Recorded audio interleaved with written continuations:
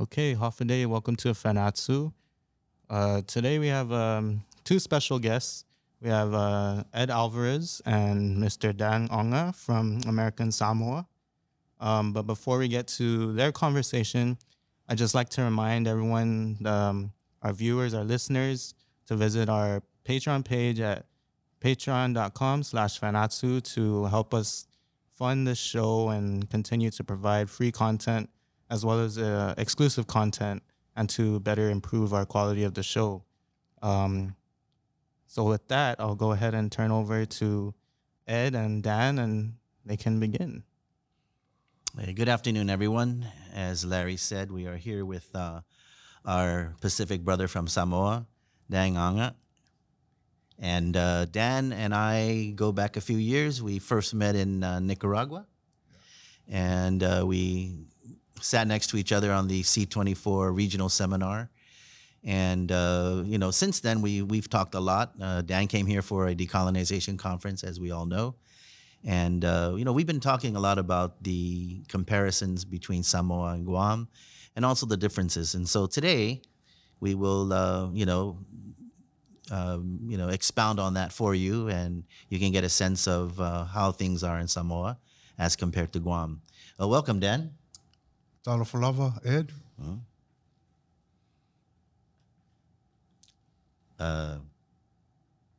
You want to start off first talking about why you came to Guam and what you've learned and your impressions of Guam? Thank you very much. Thank you for allowing me to come on this program.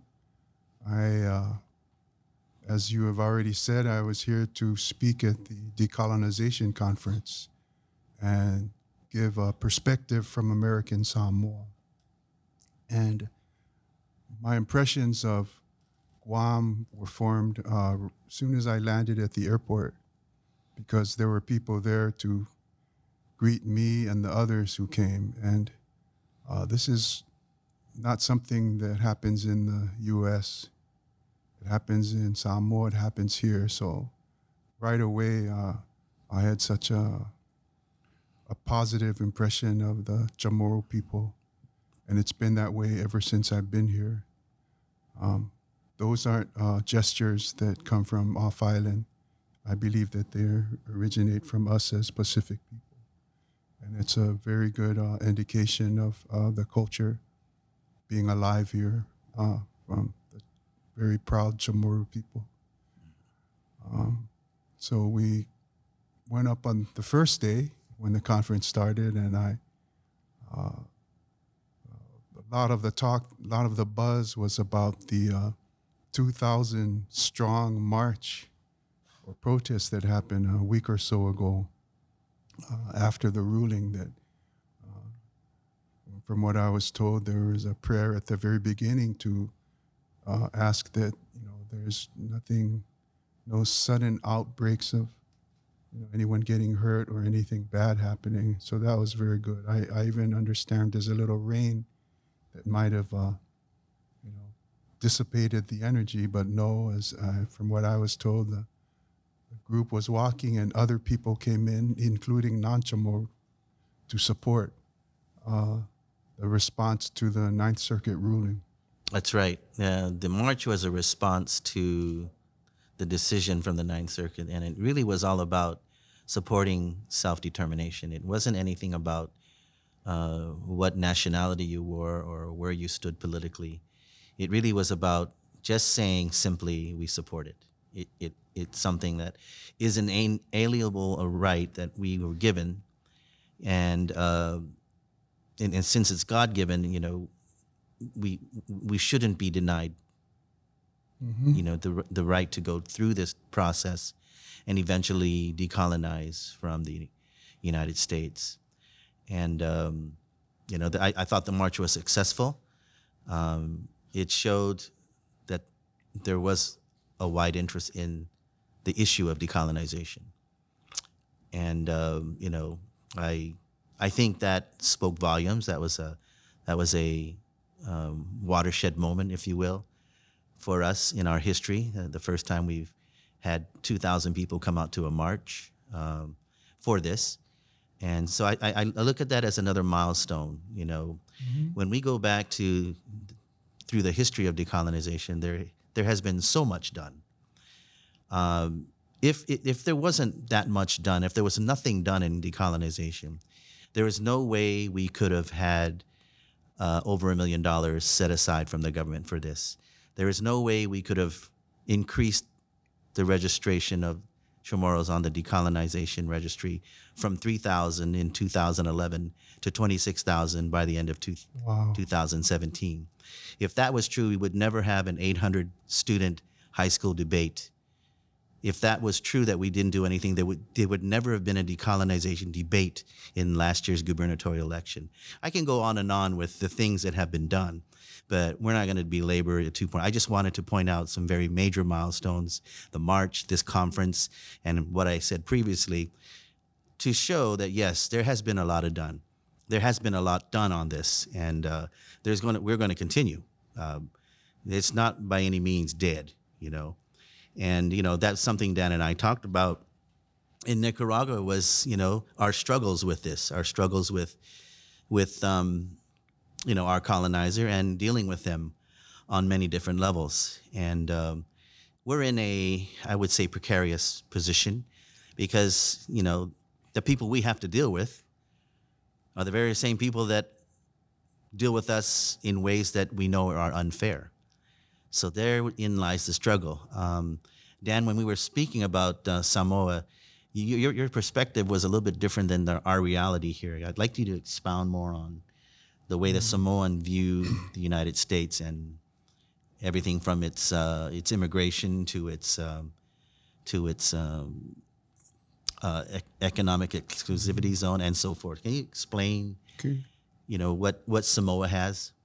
Well, I'll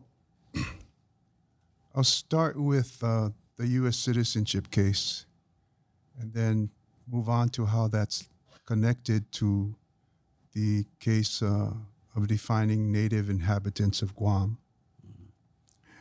And in the 1950s, after World War II, Guam proposed an Organic Act that included the protection of Chamorro lands, language, and culture.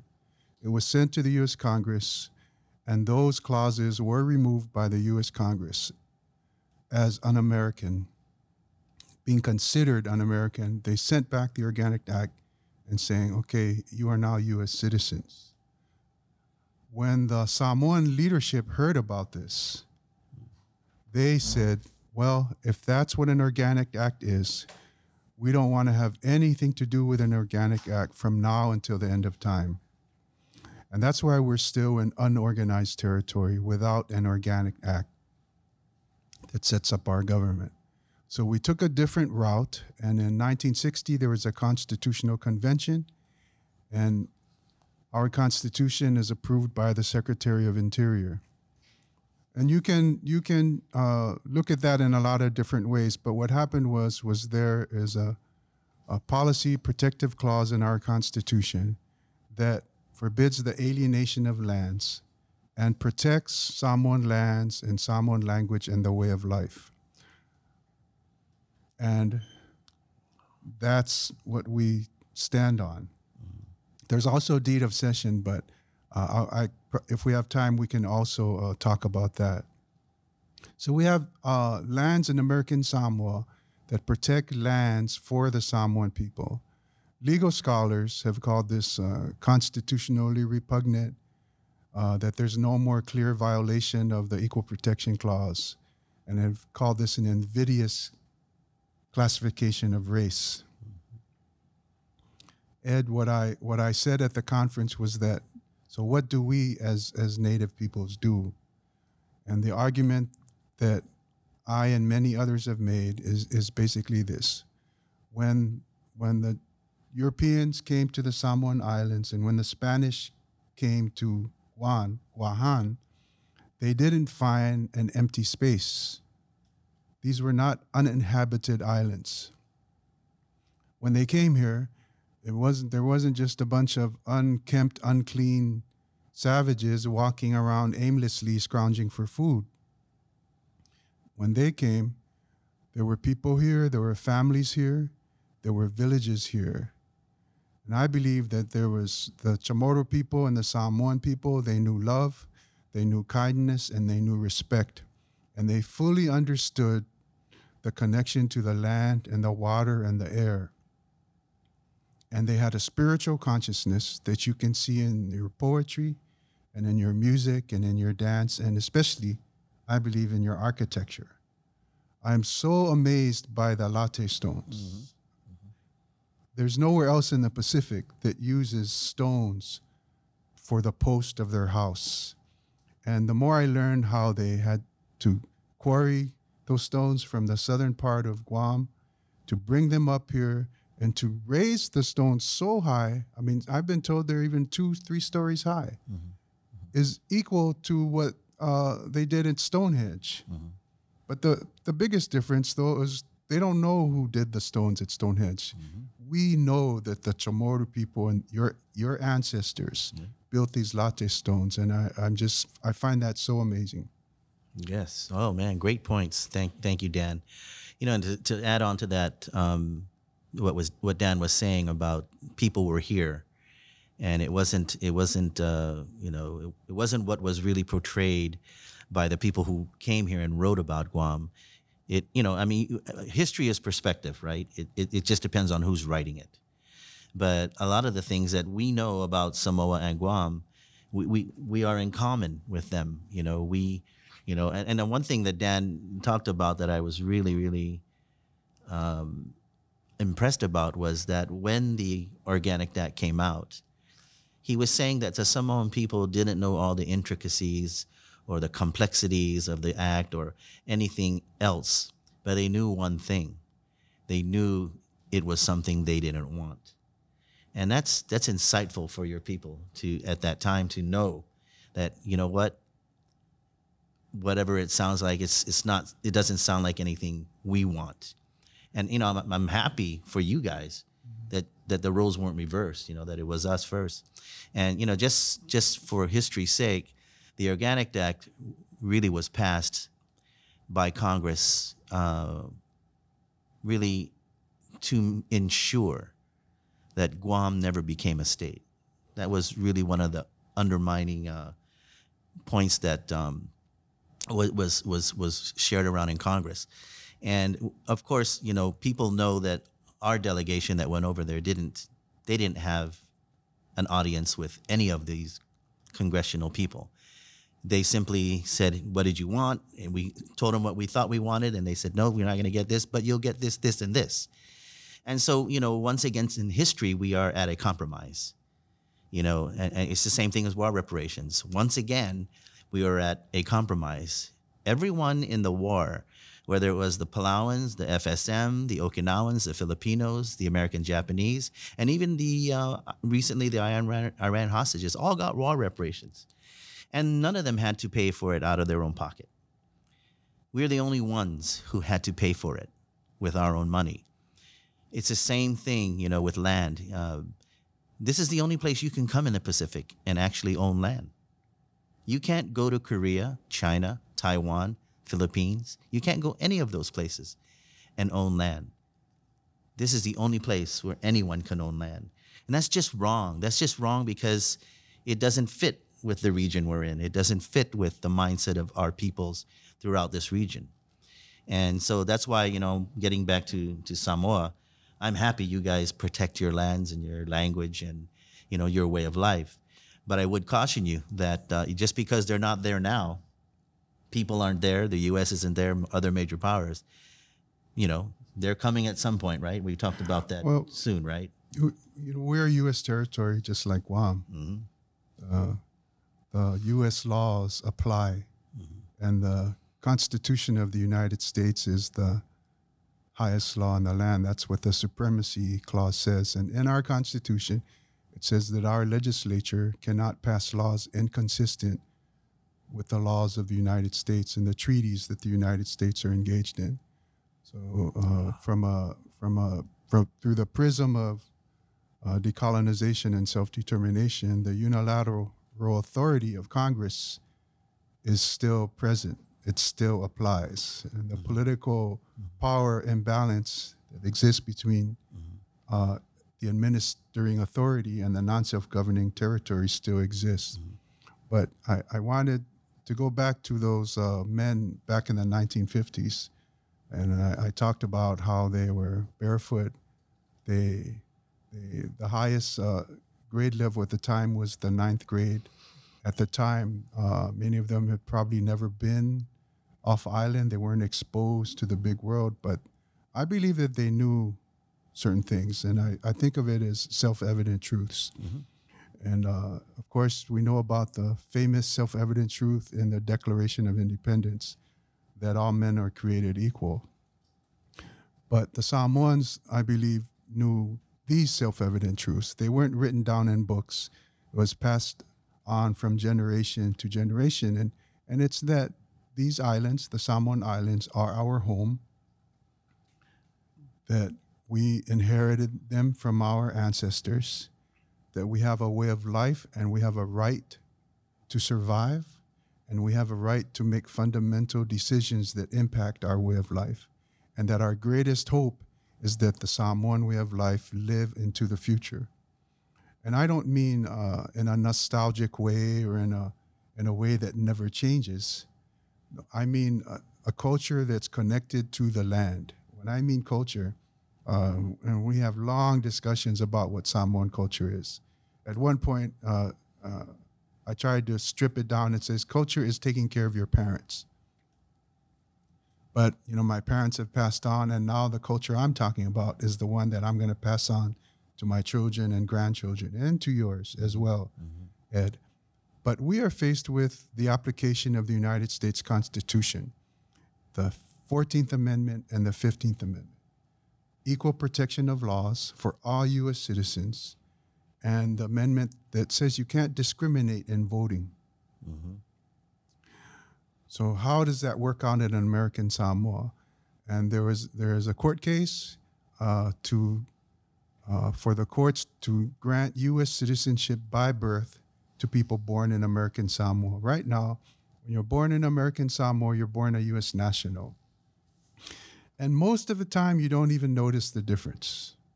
We're also eligible for student financial aid and Medicaid and many of the programs. We use U.S. passports. We travel freely. You can find work. There are instances, though, that have caused a few people, and it's their right to go to court to say that they want U.S. citizenship by birth in American Samoa. Why wouldn't the people of American Samoa want U.S. citizenship? After all, millions of people around the world would love to have become a U.S. citizen. And we see that all over the world. And the main reason why is we believe that if you apply the 14th Amendment in full force, it will be a threat to our way of life. Because if we are all born U.S. citizens, then everyone should have equal protection under the law.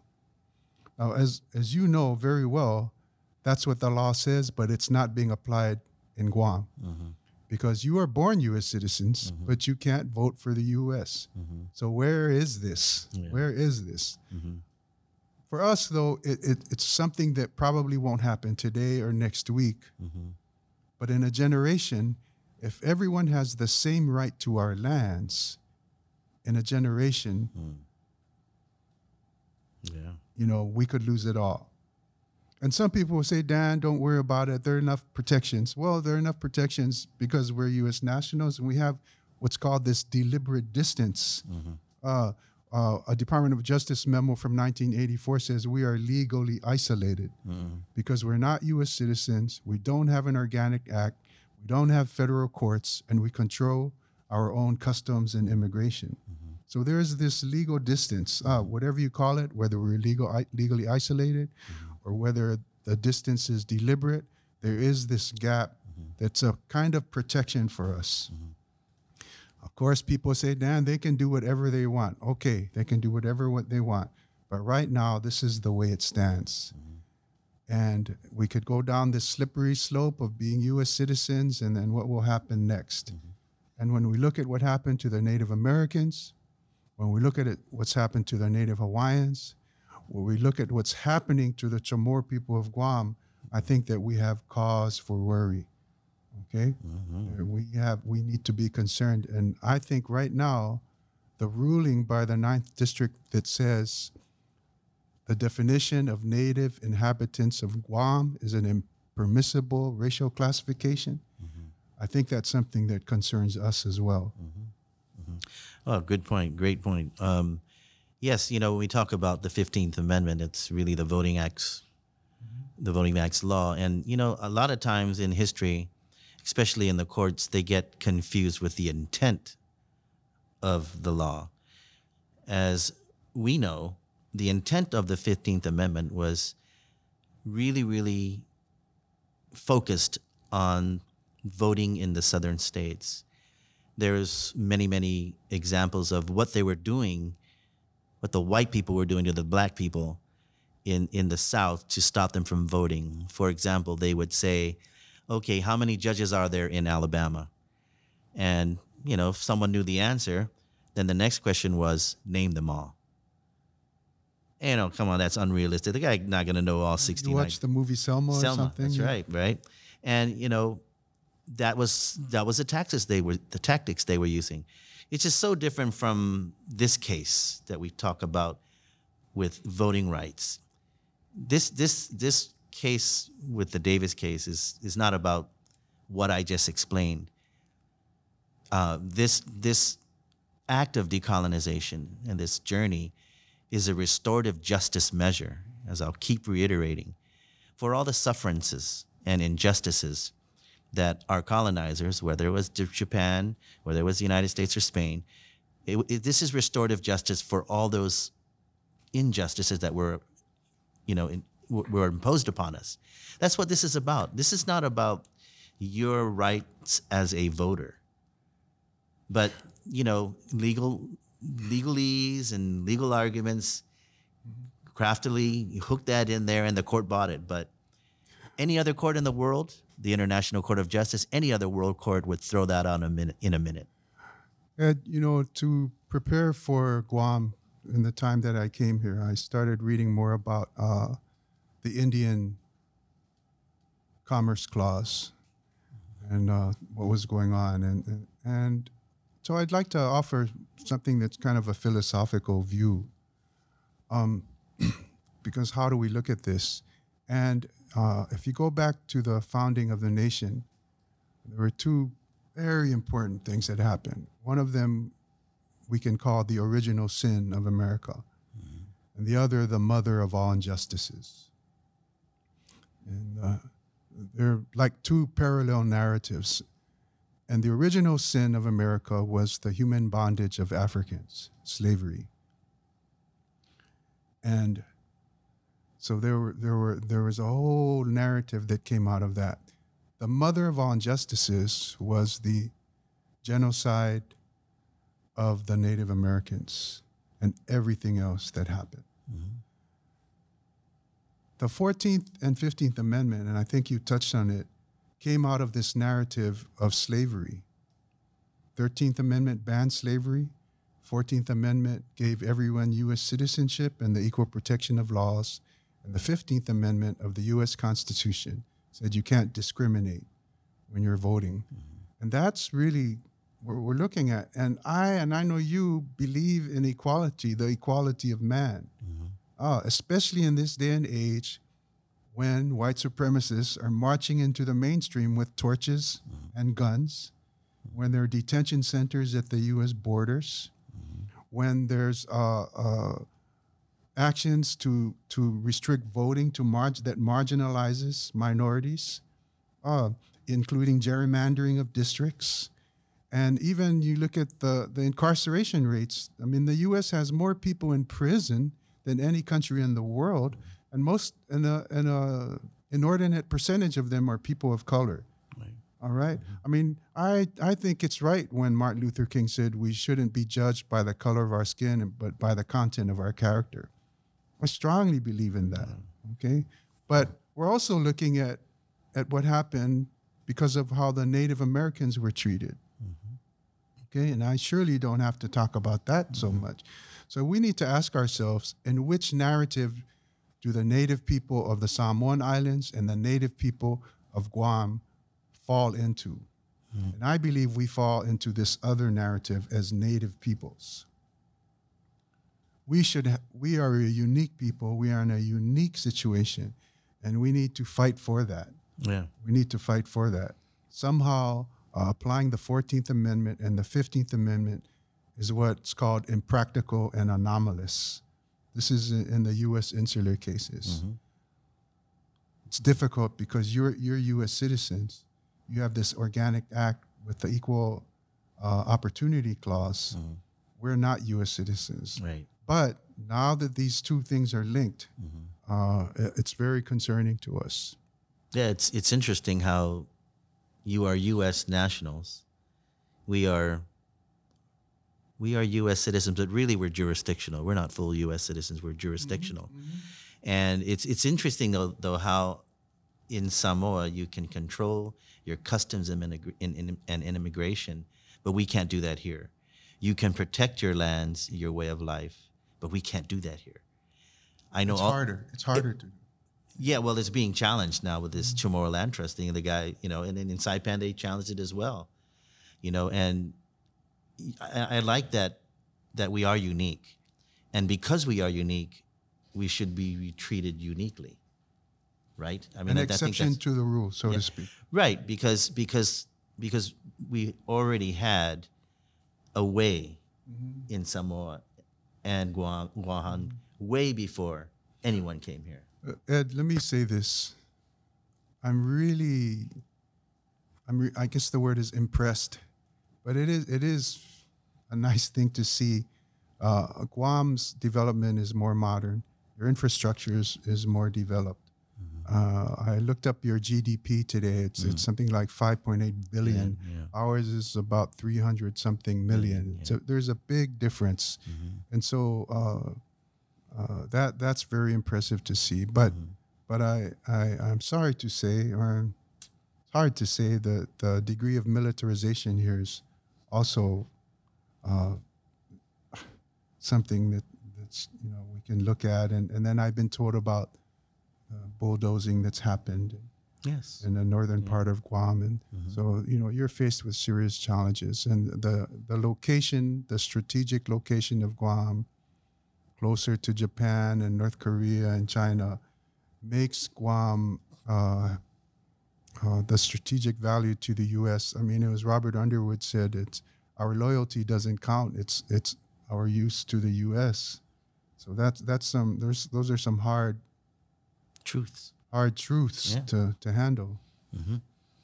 Yep, absolutely it is. And I think though that just to move on further, I just find it unfair that certain things apply to territories and certain things do not apply. They don't treat the territories all equal, and that to me is a lawsuit in itself.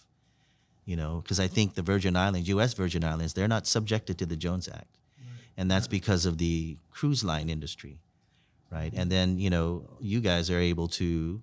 No, we're subject to the Jones Act. But you're able to control your own customs and immigration. Well, Guam has tried to get it back, right? We never had control of it. Yeah, but I read about. Yeah, we never had control. We never had control in the first place. Ever since, immigration and customs, never. It was under the Navy, and it was under their Okay, well, that's one of the things colonizers do. Yeah. They get control of immigration, and it's called artificial populating of the territory. Right. Then your demographics change. Everything changes. Yeah. Right. So. And this was all in a report. I don't know if you ever heard of the Solomon Report. I've heard of it. I think you told me about it. I told you about it, and you look at that thing. Well, I read the true copy. Yeah. Send me a copy of that. I will. And Okay. well, I don't have the true one, but there is the redacted one you can get on the internet. But even the redacted one, the ones that all the black lines, all the nitty gritties crossed out, shows the intent. Well, try to get that declassified. That's something you could. Well, it is. It is. That's why it's on the internet. Oh, okay. But even that, as watered down as that document is now, it still shows the intent Mm. to make Guam and Micronesia and a lot of other places dependent on the United So States. Ed, we also talked about hope and Hmm. how do you where do we go from here? You want to talk about that or? Yeah, I think as long as we continue this momentum, I think now, with the military buildup and with some of the actions that the military has demonstrated, like the unwillingness to pause the military buildup to do proper archaeological investigation and study and documenting, and I think this will spurn on us people, and I think the more and more we get this message out that life on Guam may seem nice, it may seem pleasant. I think people more and more are realizing that this way of life is disappearing. And on an earlier podcast, I mentioned this to the tune of homelessness, people on the islands of the traffic intersections asking for money. We never had that. We never had 1,500, 2,000 homeless. Our fiestas are disappearing in the villages. Nobody, rarely you see fiestas now. Not like 30 years ago when everybody had one, right? What's a fiesta for my sake? Every village has a patron saint in our Catholic religion. So every year there's supposed to be a celebration for that saint. And I remember when I came to Guam in 1971, every house in my village had one. And you don't need to be invited. You go there and they're insulted if you didn't show up. You go there, you eat a little bit, they give you food, you go to the next one and the next one and the next one. But now you don't see them. Even in the South where these were very, very, very, time honored, it's come down to economics. It's just too expensive to put one on now. And the fact that the resources we used to have, the natural resources, they're not there anymore. So, we can't provide because we don't have those natural resources.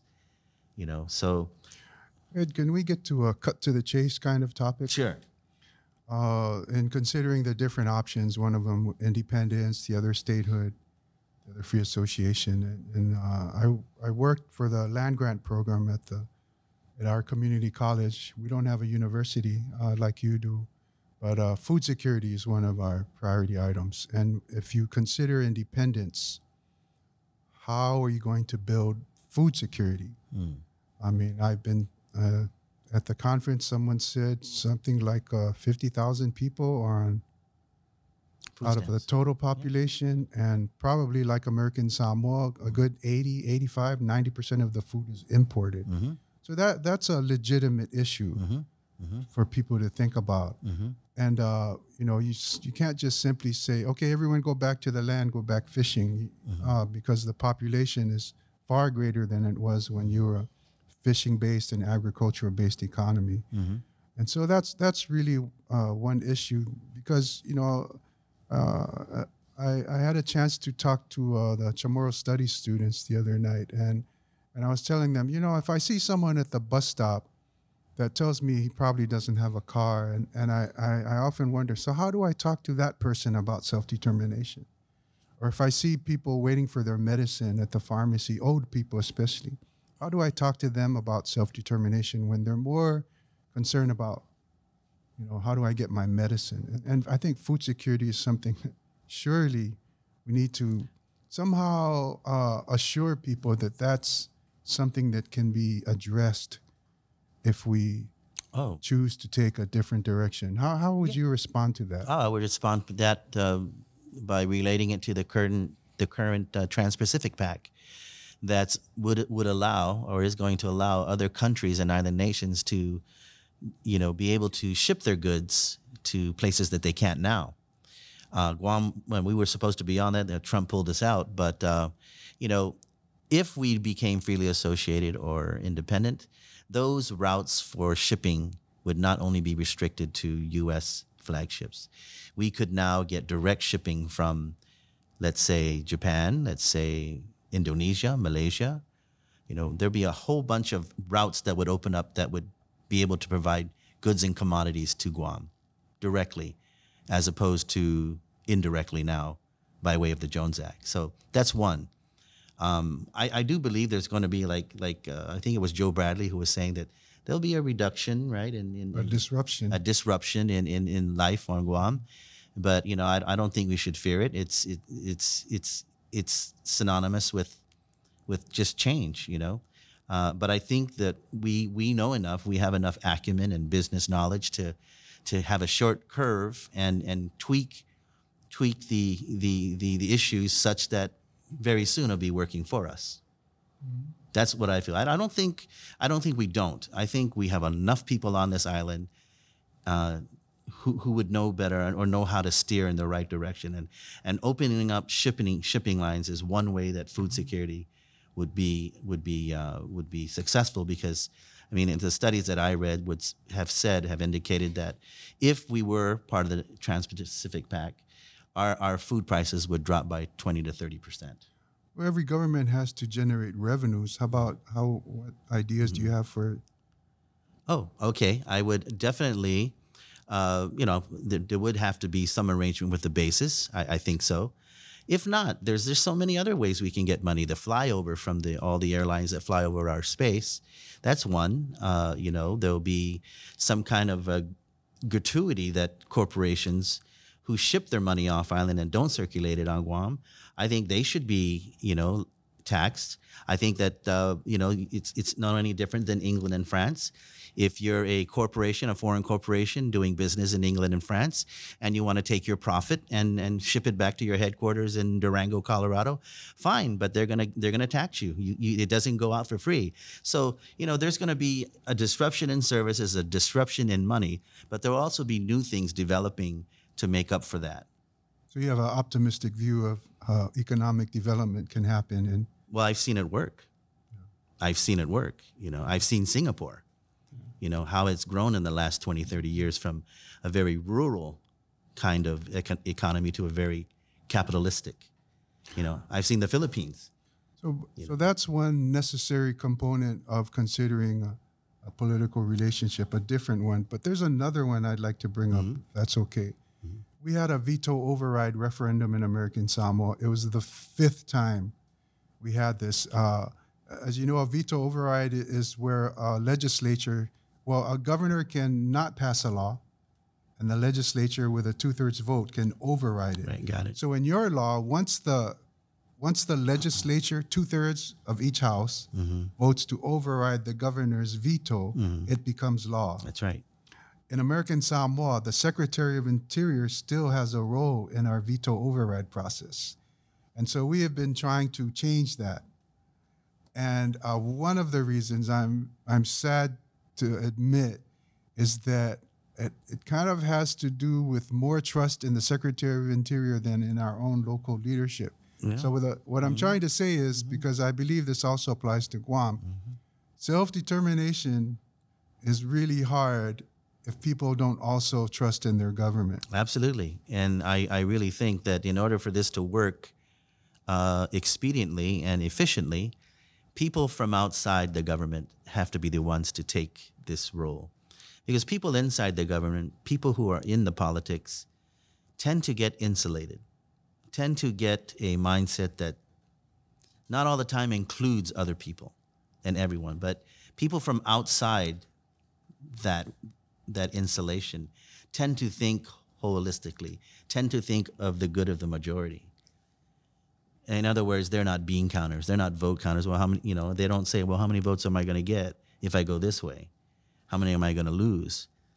People in the business sector, people in out of the insulation, on the whole, have a better probability of saying, well, this is what we think is the best.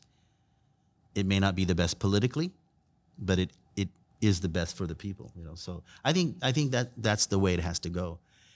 But again, there are these components to the process that, and in the time that we have left, I feel like I'm becoming the interviewer now. That's okay. It's all right, man. It's all right. You're not colonizing me, man.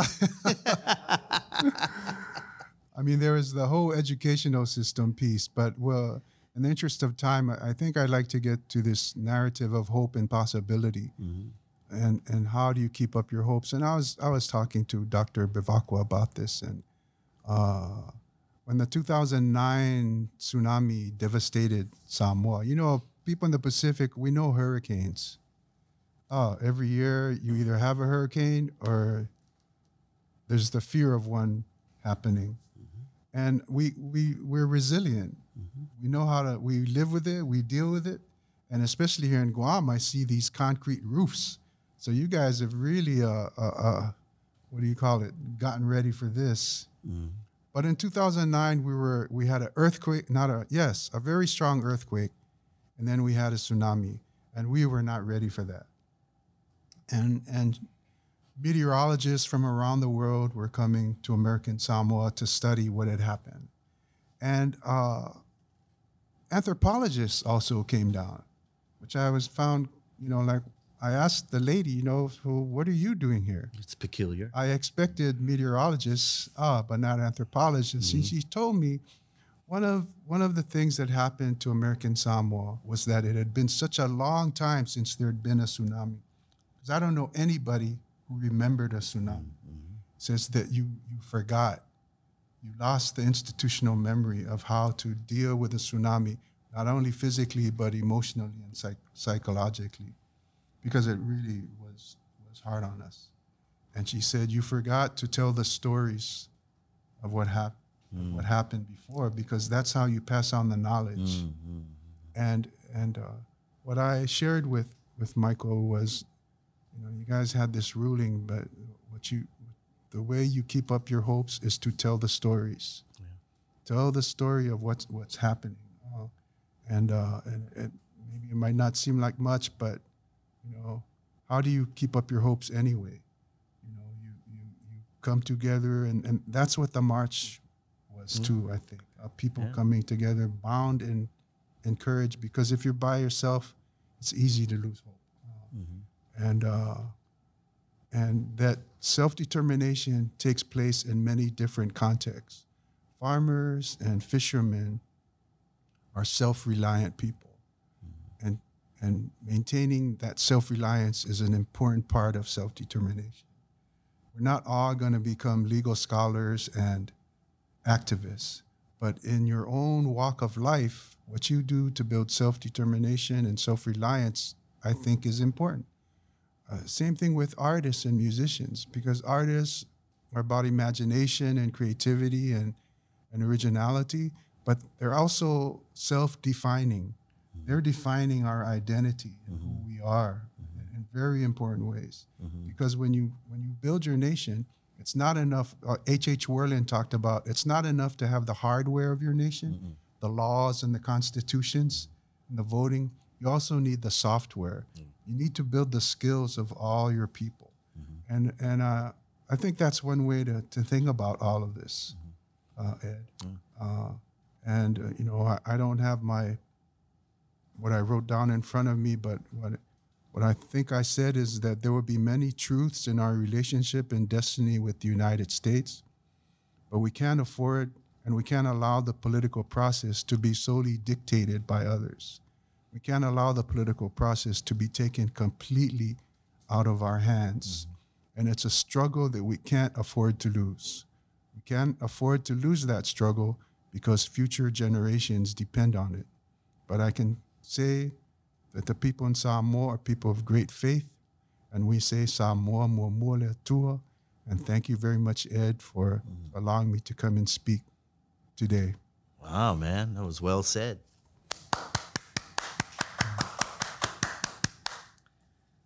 I think we're signing out. Anyway, that's it for today.